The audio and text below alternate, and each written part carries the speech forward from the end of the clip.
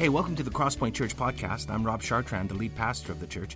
We're a church that's for the city in Edmonton, Alberta, Canada, and are passionate about helping people find their way back to God. Hey, if you're new, I'll have a bit to say at the end of the podcast, but in the meantime, let's listen to this Sunday's message.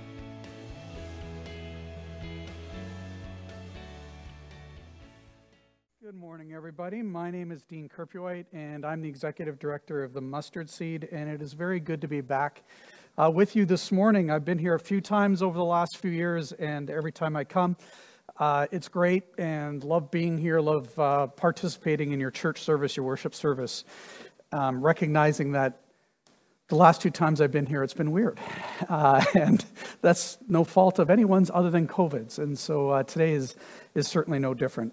Before I begin, let's just take a moment to pray.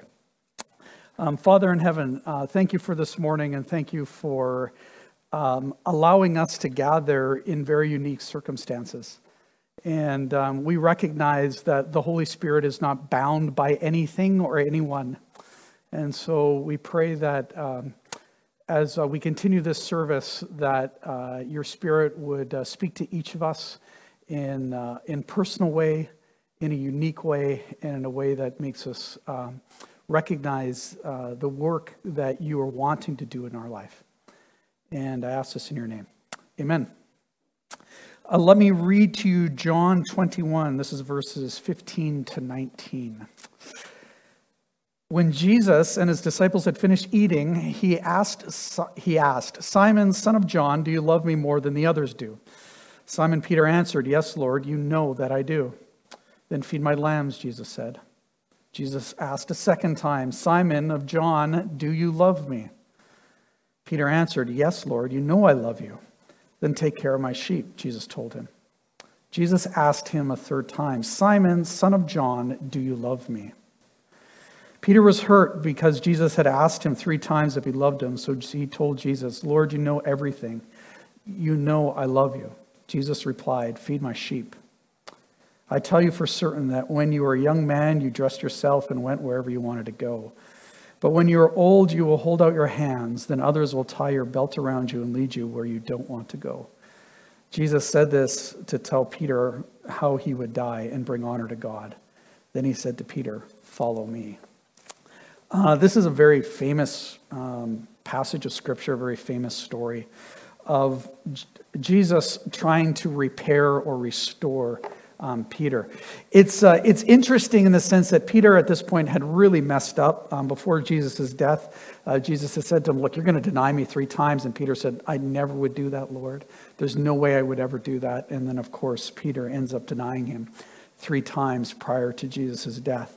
And so at this point, Jesus has risen from the dead, and they're having a conversation, and there's other disciples around, and Peter and Jesus at this point decides that now is the time to kind of get into Peter's face a little bit, to have a very awkward and difficult conversation.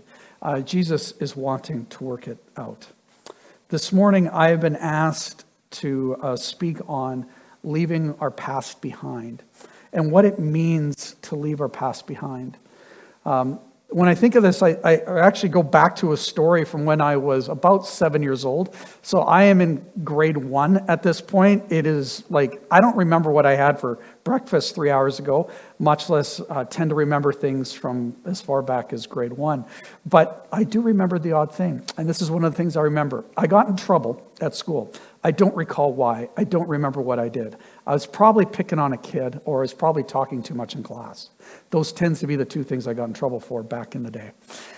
And so my teacher decided to write a note home that I was to give to my mom and dad.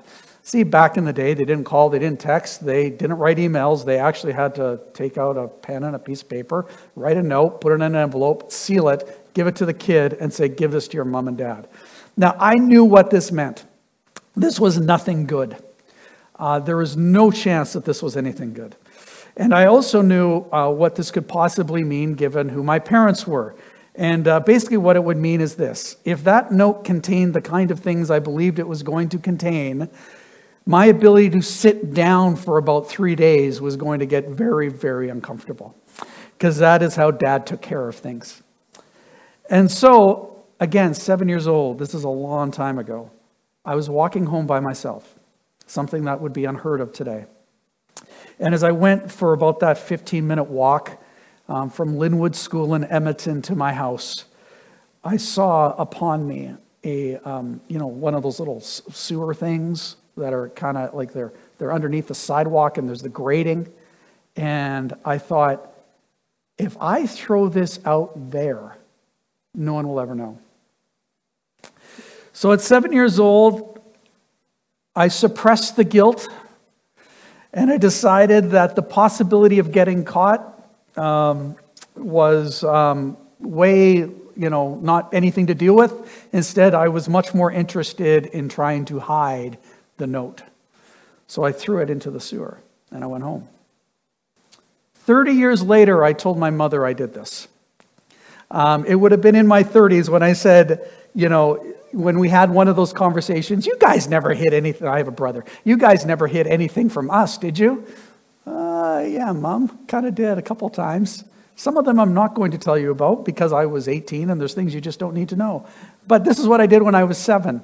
And she said, you did not. Yes, and we had a long conversation about it. Now, what's interesting and what ties us into this is that it's amazing how 40 years later, I can still feel the weight of that wrong decision. It's not that it hangs over me anymore, but it just goes to show how when we do something that we regret, that we know we shouldn't do, how long it can still linger. Jesus doesn't want this situation to linger with Peter, but he needs to deal with it too. And so he ratchets up the language. In fact, he calls him Simon. He only calls Peter Simon a few times. When he asks him to follow him, he calls him Simon. When Peter confesses that Jesus is the Son of God, Jesus refers to him as Simon. When Peter falls asleep in Gethsemane, Jesus says to him, Simon, get up. When Jesus is talking to Peter and he drops a Simon, it's really the teacher voice, the mom voice, the dad voice. It is the use of the middle name. It is all of those things. It is, Peter, wake up. I'm trying to get your attention. And then he's even intense with his language with Peter. We don't see this in the translation because we only see the word love, but Jesus uses a specific word for love, and the word he uses is agape, which really means total commitment. Jesus is saying to Peter, are you totally committed to me? Simon, son of John, are you totally with me? It's stronger than brotherly love. It is Jesus really saying to Peter, I need to know, are you all in now? Because you weren't all in before. This is an intense exchange. And part of what I like about Jesus, and part of the things that we don't talk enough about him, is that Jesus was an intense guy. We talk about the soft things about Jesus all the time, about love and forgiveness and grace and all that sort of stuff. I love his intensity. I love the fact that when Jesus needs to bring it, he really, really brings it. And this is one of those circumstances that he does. Because for Christ, he wants us to leave our past behind. And the first principle of this is quite simply, letting go of your past might be a simple thing to do, but it's actually a very difficult. It's not easy. So while it is simple, it is not easy. In fact, it's very hard. About 20 years ago, I'm sitting down at the Mustard Seed for the very first time. In fact, it's probably longer than 20 years ago. At this point, I'm in my late 20s, mid to late 20s. And I'd been a pastor for maybe a year or two at St. Albert Alliance, where I was the College and Career pastor there, and amongst other things. At this point, though, I'm the College and Career pastor. And one of my friends had just gotten a job at the Mustard Seed, and he now still works for the Mustard Seed. His name is Chris. And he was one of the chaplains there. And he said, I'm wondering if you want to come down one night, Dean, and help serve supper. And I said, I'd love to help serve supper. He said, great. He said, I just don't want you to do anything, though, other than sit amongst the people and chat with them. Will you do that? He said, I can't get everyone to do that. Everyone will cook a meal in the back. Not a lot of people want to sit down and chat. I said, I'm happy to sit down and chat with whomever, Chris. He goes, great. And he kind of gets a little bit of a smirk on his face. I don't know what that's about, but whatever. And keep in mind, at this point, I am pastoring in what we, sometimes refer to as White Albert, a very suburban, wealthy community. and I'm asked to go into the inner city of Edmonton and sit amongst the people. I sit down beside a guy, and he says, "What do you do for a living?" And I tell him I'm a pastor, and he hears the word priest, not pastor, and he decides to confess his sin to me. What he told me was some really horrific stuff. And basically what he had come out and admitted to me was that he had just come out of prison where he had served for a long period of time because he had been inappropriate with children. And he looked at me and he said, "What do I make of my life now? What do I do?" I didn't know what to tell him.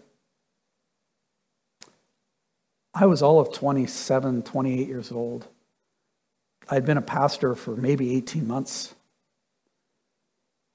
And he had just told me something that you never, ever want to hear. And all I could say to him was, "I don't know how to help you with your past outside of God. And I don't know how to help you with your future other than to say, do you want to relive your past in your future?"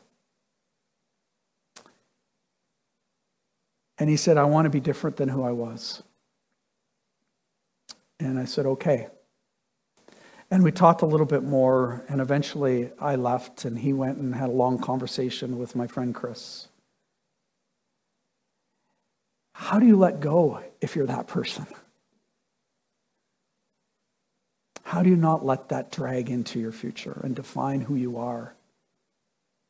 And what about his victims?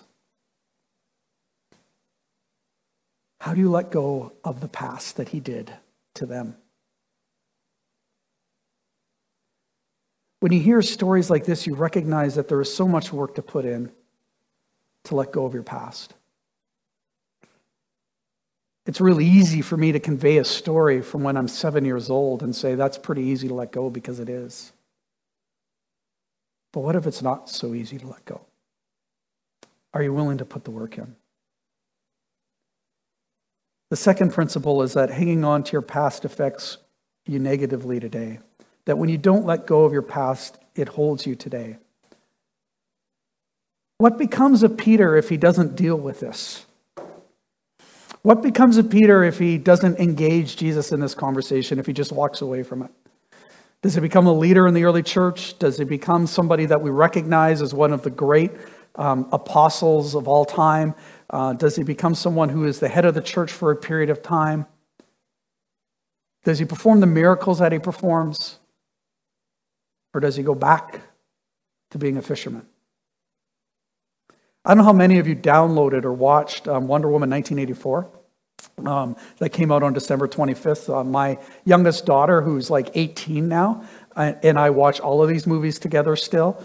And so her and I paid the $30 and watched Wonder Woman 1984. And you know what? A lot of the movie is actually on this topic of not being able to let go of your past. She can't let go of an old relationship. And Diana is struggling with that. And a lot of the plot is driven by her inability to let go of Steve Trevor. And I thought that was just such a fascinating thing to watch as I'm leading into the sermon that I know I'm going to preach, is that, you know what, like all of us, even, you know, those that are in fiction and supposedly superhuman, are unable to sometimes let go of those emotional attachments that stick with us. In Wonder Woman 1984, this is very much in that, and it's a driver of the plot. And if you watch the movie at all, begin to consider if she's never able to let go, what happens at the end. If you're unable to let go, what will happen to you? If Peter was unable to let go, what would have happened to him? So what or who is holding you back? Jesus is pushing Peter in a lot of ways here, and we can learn from it. There's this corporate push in that everyone is hearing this. All the other disciples are hanging around. So there's this kind of collective thing where, you know, it's a private conversation that's heard by many. And so there's that. There's accountability, in other words, that Jesus is creating. It's an economic push. The initial kind of do you love me more than these isn't about people, it's actually about things. Peter is fishing at the time. So Jesus is basically saying, like, do you love me more than your fishing gear? Do you love me more than your past occupation? Do you love me more than the thing you're most comfortable with? Put this in today's context. Do you love me more than your business that you started? Do you love me more than your job? Do you love me more than your church? That was a question I had a counselor once asked me when I was a pastor. Do I love God more than I love the church that he's asked me to pastor? It's a good question for a pastor. Do you love me more than your investments?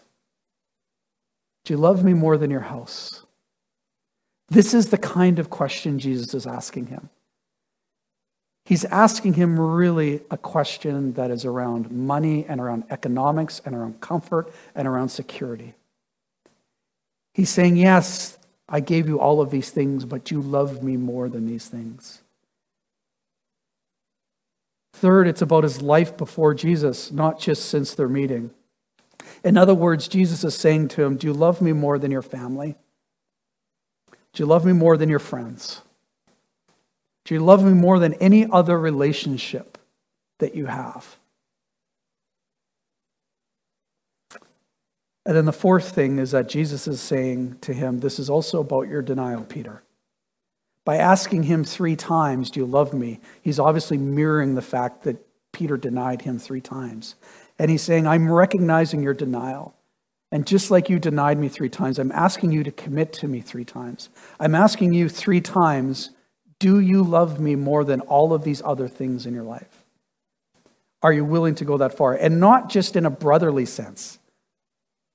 He's saying, do you love me in an agape sense? Are you all in? Are you committed?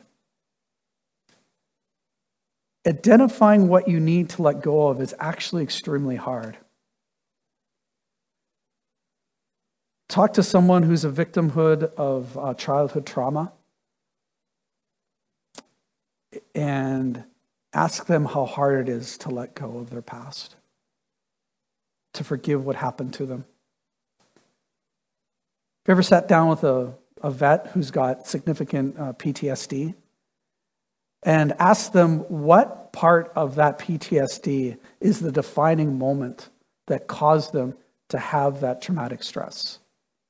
And if they can let go of it. And usually they can't. They can't identify an event. They can identify events. But it's hard to come up with one. What part do you need to let go? How do you identify the core issue? How do you identify the thing that is actually holding you back? Jesus is pushing Peter on the core issue. Peter's denial would have likely drove him back into his pre-Jesus life. He'd have gone back to the fishing gear. He'd have gone back to the comfort. He'd gone back to what he knew. But Jesus says, no, the real issue here, Peter, is are you fully committed to me? And if you are, you can let these things go. And he's pushing him on that, and he's driving him home to the core issue. So what's it for you?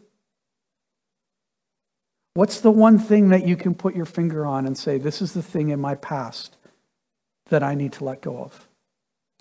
This is the thing that's holding me back. This is the issue. This is the event. This is the pain. This is the sin. See, letting go is absolutely possible. Restoration is possible. The release of your past can happen. When you decide that the difficulty in doing the work is more important and outweighs and is a greater motivator than the pain in living with the baggage that you continue to bring in. Peter didn't just let go. He decided to move into something. In other words, he didn't just say that my past I'm going to let go of. He decided that he would move towards someone or something. So January 1st was a big day.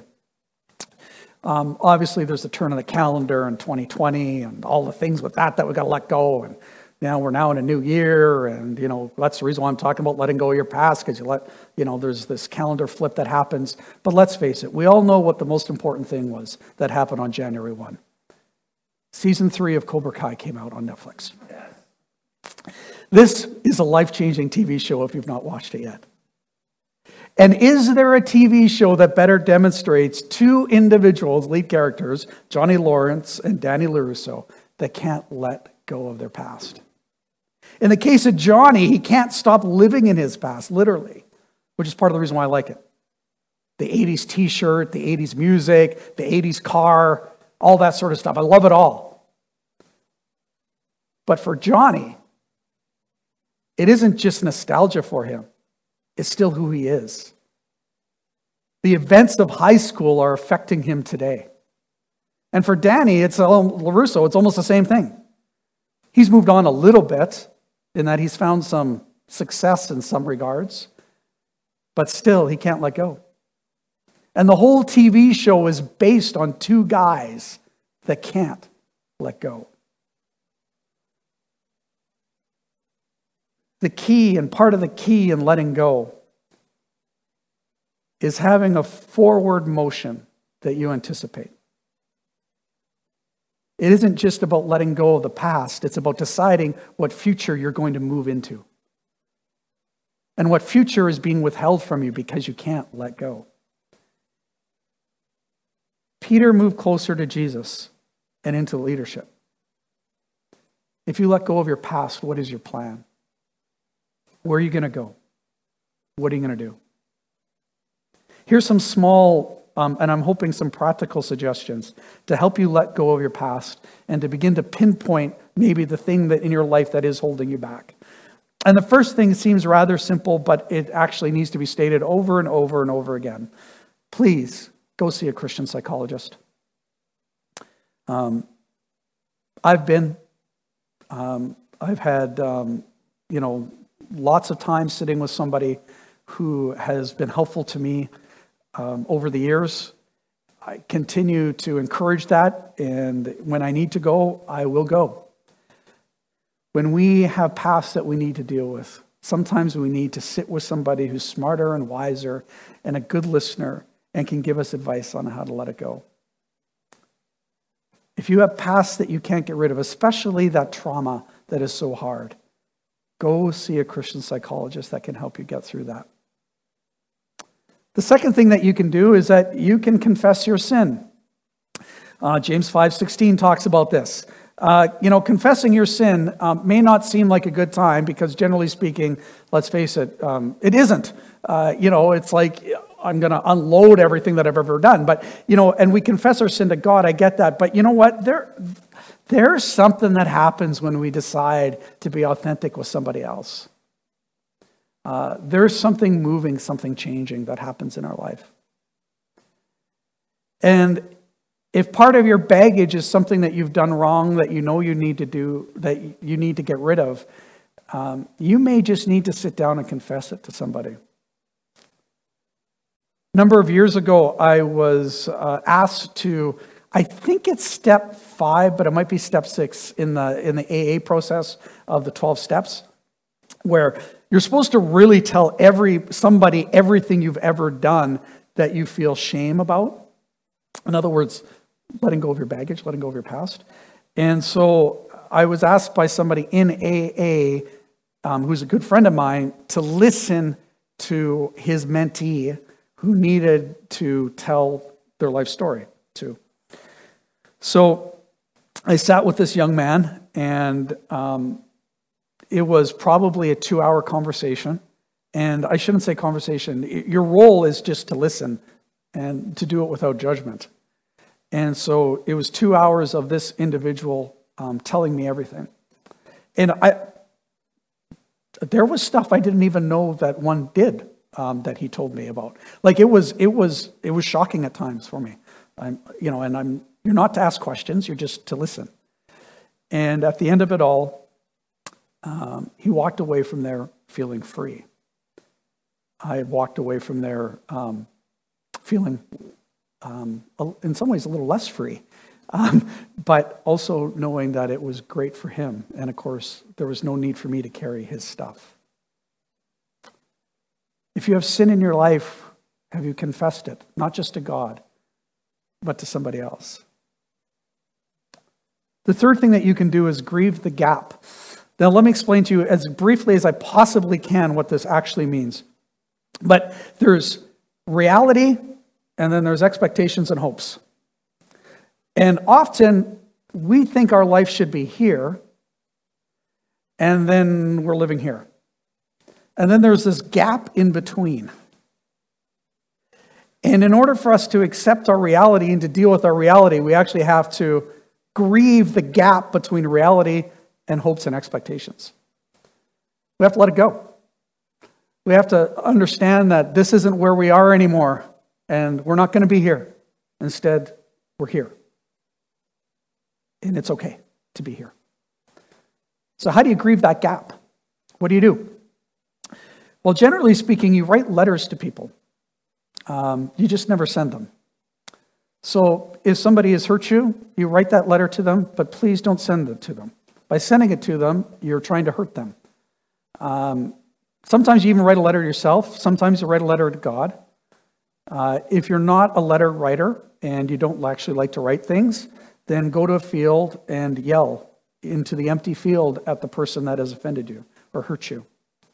Go yell at God if you're upset at him because in your mind there's a gap there that he has helped create. There's nothing wrong with that. All of Psalms, Lamentations, is a large part of people grieving the gap at God. Grieve the gap. Let it go. Get it all out there. And then the fourth thing that you need to do, or can do, to let go of your baggage is forgive. Ephesians 5:32, instead, be kind and merciful, forgive others just as God forgave you because of Christ.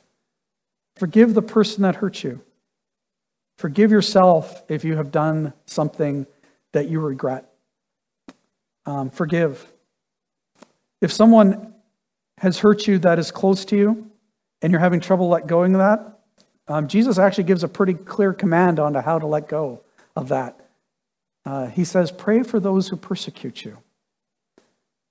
Have you ever prayed for somebody that you're upset at? That has disappointed you? That has hurt you? When you pray for them, there's this amazing thing that happens. And now, keep in mind, I don't mean pray for them as in, dear Lord, stricken them with the plague. What I mean is you pray for them in earnest. You pray for their well-being. Your heart begins to change towards them when you do that. The baggage goes away of the pain that they have caused you, and you begin to find an ability to love them. So, in conclusion, what in your past do you need to let go of? What pain, what trauma, what sin, what hurt? Is today the day that you will choose to let it go? Is today the day where it will no longer hold you back, that it will no longer weigh you down, that it will no longer prevent you from living the life that God wants you to lead?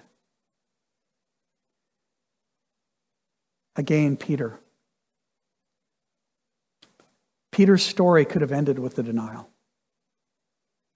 That could have been the last we saw of him in all of Scripture. Except Jesus decides that he's not going to let Peter go. Jesus decides that Peter is worth the fight, is worth the restoration. Jesus decides that Peter is going to lead a different life. That he's not going to go back, but he's going to find a way to help Peter move forward. You are no different in Christ's eyes than Peter. He wants you to let go. He wants you to move on. He wants you to lead the life that he wants for you. He wants what's best for you. And he wants you to let go of the past that is overpowering, that's overburdening, that's causing you pain. So what part of your past today will you let go? C.S. Lewis summed it up quite nicely. He said this, "There are far better things ahead than any we leave behind." Today, will you choose to leave your past behind? I ask you to close your eyes and take a couple moments in silent prayer to really think this through and to ask God, is there something in my life that I need to leave behind?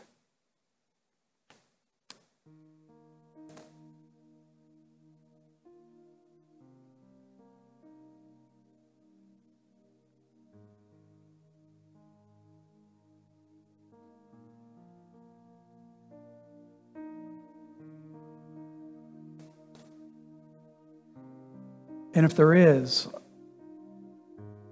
in silent prayer, I'd ask you to make a second commitment, which is to do the hard work, to let it go. If you need to see a counselor, if you need to grieve the gap, if you need to confess your sin, whatever it is, that you'll commit to God today to begin the work.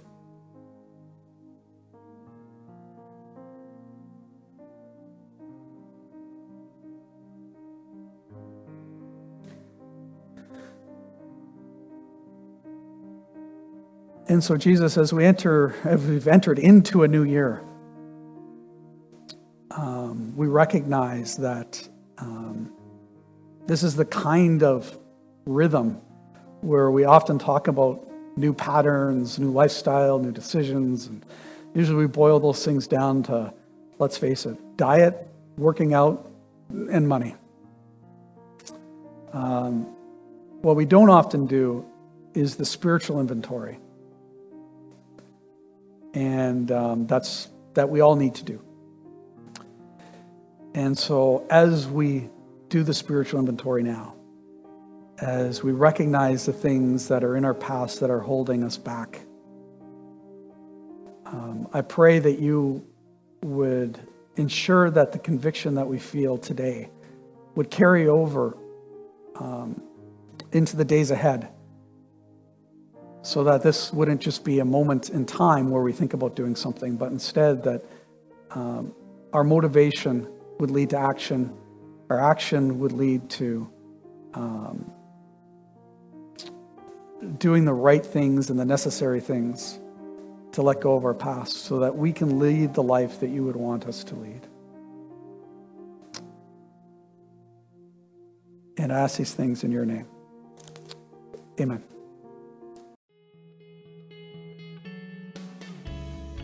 Well, thanks for listening to our podcast. We hope it's helped you in your spiritual journey and it's helped you draw closer to God. Let me tell you a little bit about us. Crosspoint gathers as one church on Sundays in Northeast Edmonton, and you can find out our location and more about us by visiting our website, thecrosspointchurch.ca. We also meet throughout the week throughout Edmonton in what we call home groups. These are smaller communities of learning, laughter, community, transformation. We think that the journey of faith was never intended to be an independent exercise. It's something that we do together. So please visit our website and find out how you can get connected to a home group near you. If you listen to our podcast regularly, why not make it shareable? You could like us on iTunes or share our podcasts with other people. But more importantly, we hope you will get connected with other people and talk about what you've learned. Again, hey, thanks for listening. We pray you'll experience Christ's love in a very real and profound way this week.